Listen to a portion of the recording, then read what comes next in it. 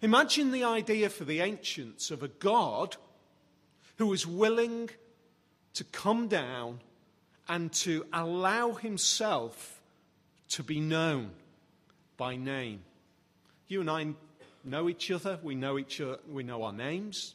Know the names of you. You know the name of me. If you don't, my name's Paul.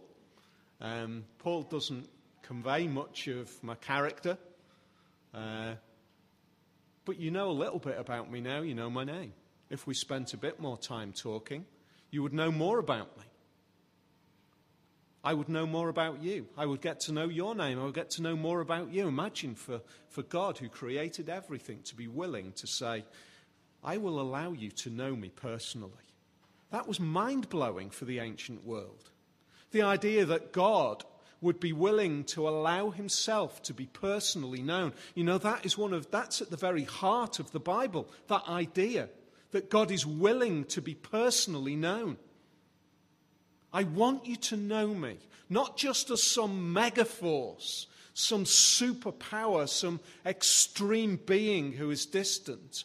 I want you to know me closely, deeply. I want you to know my name. He opened it up. But then, as he allowed himself to be known more and more and more, he then put a caveat on it. He said this, I am the Lord, in Isaiah we read, that is my name. So again, he's reinforcing what he said to his people again and again through history. This is my name, Yahweh. The word that we have there is Lord is Yahweh.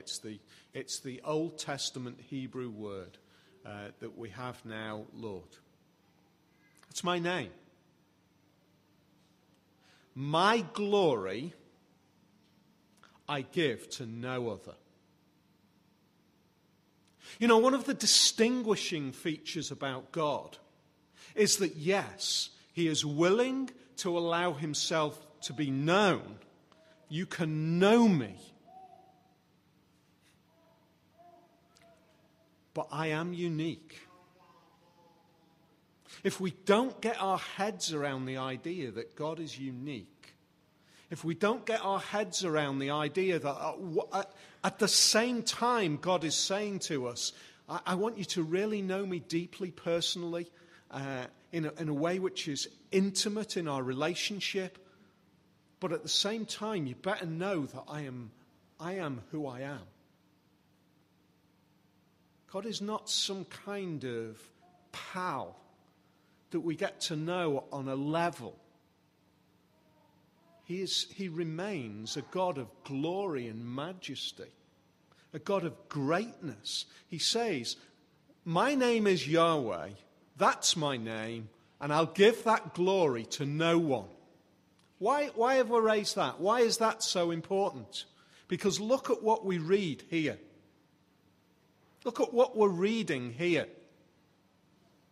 What name do you think, if you could, it sounds almost blasphemous, but bear with me as I say this. Imagine if you could enter into the mind of God and you could ask the question, which name is above every name?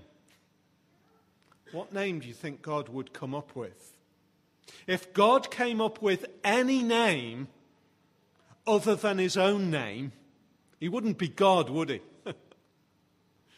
He would, if he said, as he thinks about that, as God ponders that question, which name is above every name, if he comes up with anything other than Yahweh himself,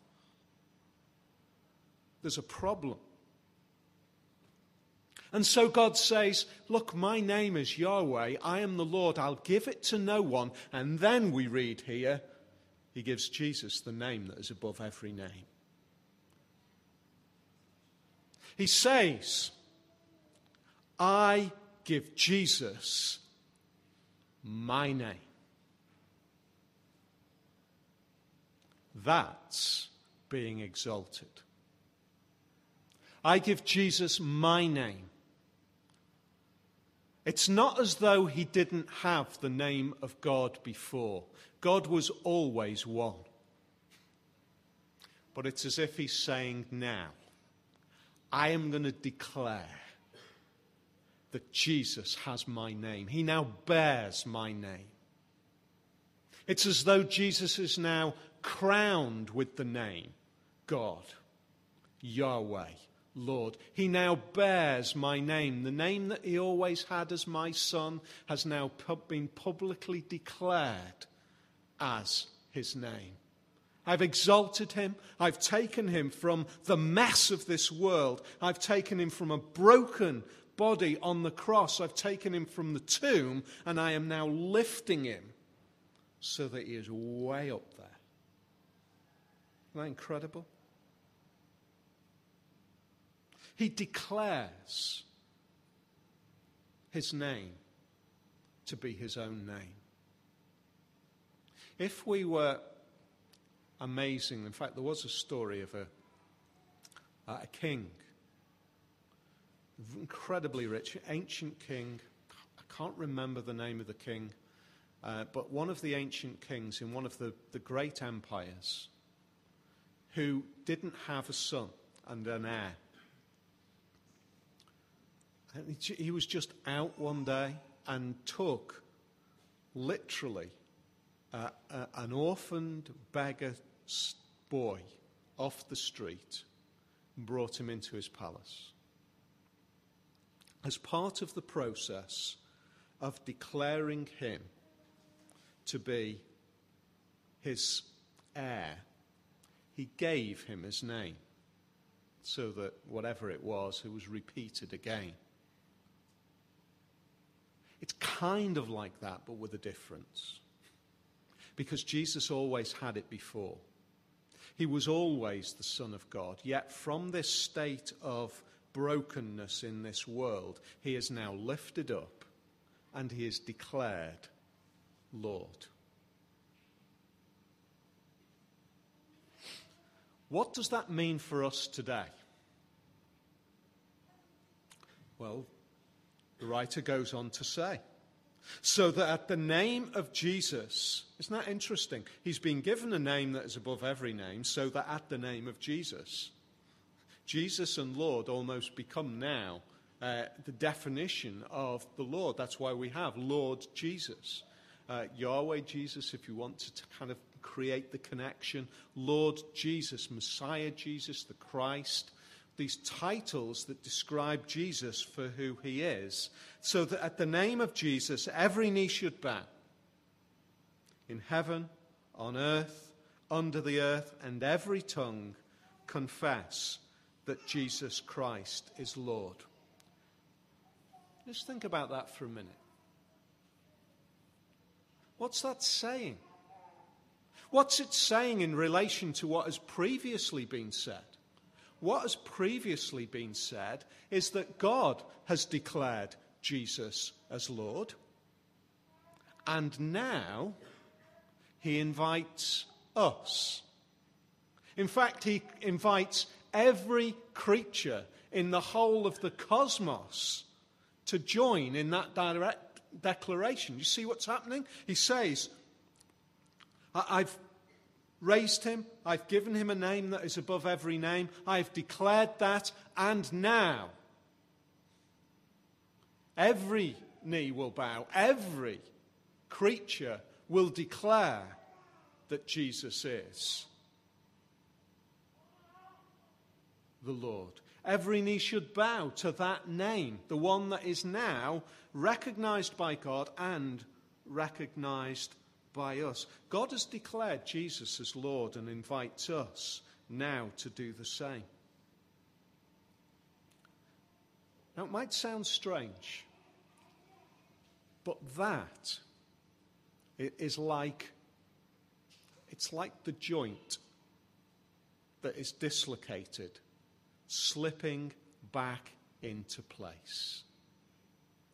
That recognition, that understanding that God is who he is, Jesus is who he is, it's like everything clicks back into place. We are who we should be when we understand and we declare that Jesus is after Christ when we understand that we bow the knee to Jesus. When we understand that what our role and purpose and objective and most satisfying experience in life is to declare that Jesus is the Christ, because God finds satisfaction in it. The Father in heaven finds satisfaction in declaring the Son to be who he is. And now he says to every one of us, now you come and enjoy just the same. I want to ask the question, therefore, is Robert Browning's view naive? God's in his heaven. All's right with the world. How does that fit in? How does the sweep of the Bible fit in? I want to read a few verses for you from the book of Revelation, chapter 22. Revelation chapter 22 says this.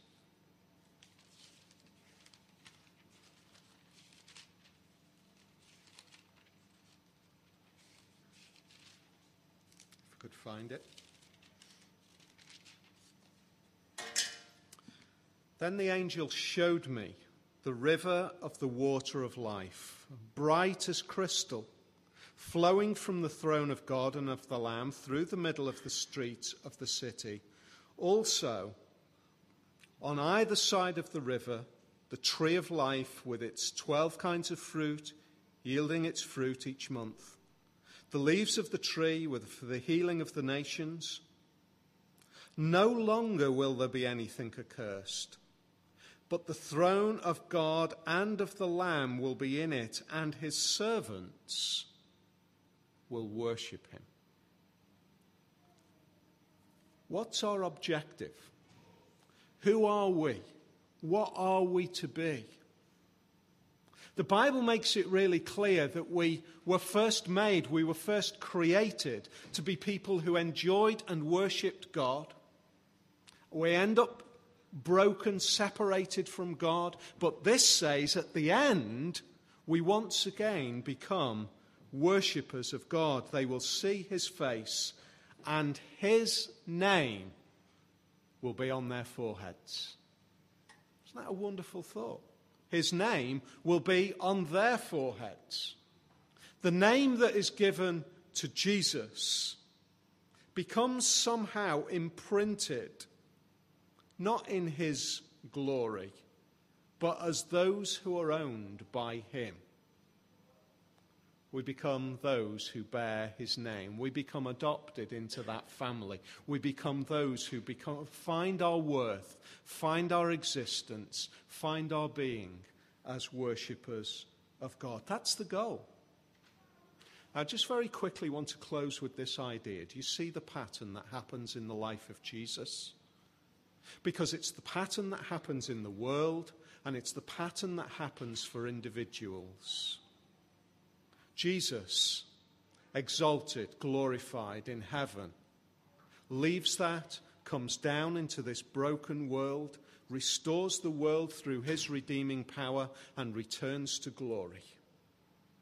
Isn't that the pattern of the world that the Bible lays out? It starts perfectly. It starts in synchronized relationship with God. And then there is a crisis, and the world becomes humbled and broken and finds final resolution when Jesus returns, and we become worshippers of that Jesus. But then, for individuals, for God's people, for the church, we find from that brokenness in Jesus, we find restoration, and we become those who worship him. Where does this end up? Verse 11 says that it's to the glory of God the Father. All of that points to the Father. As the Father points to the Son, as the Father raises the name of his Son, it points to the Father as well. And there is just this kind of cycle of satisfaction. Just It's as though the Father and the Son are continually pointing to each other and finding this is just satisfying. And then he says to you and to me, now, he says, I invite you to join in that satisfaction. I invite you to enter into the satisfaction of exalting the Son, and so exalting the Father, and in exalting the Father, the Son will be exalted. Come and join in that, because then you'll be satisfied. And then the issues of life will not be resolved, because the final resolution, to be perfectly honest, there are issues that you know and I know will not get satisfied in this world, will not be resolved in this world. There is some stuff that won't end up right. But you know, the Bible says that ultimately it is resolved in Jesus, because ultimately we will be satisfied worshippers of him. I'm looking forward to that day. And at the same time, there is just trepidation about that day, because it just seems so overwhelmingly big. It just seems so breathtakingly beyond my understanding. In fact, I look at that day, the idea of Jesus suddenly being revealed in such a way that it dispels all evil, all wrong, all brokenness, so that he is finally satisfyingly restored in that exalted place. And that fills me with fear, because it's too big. And that's why he says, I invite you now to be a worshipper of me, to find satisfaction in me, so that you will not fear that day. Do not stand opposed to me until that day, because if you stand opposed to me until that day, you will be opposed to me for eternity. I invite you now to find satisfaction in me, to find purpose, to find worth, to find a life which is back, clicked into place, which understands God is in his heaven.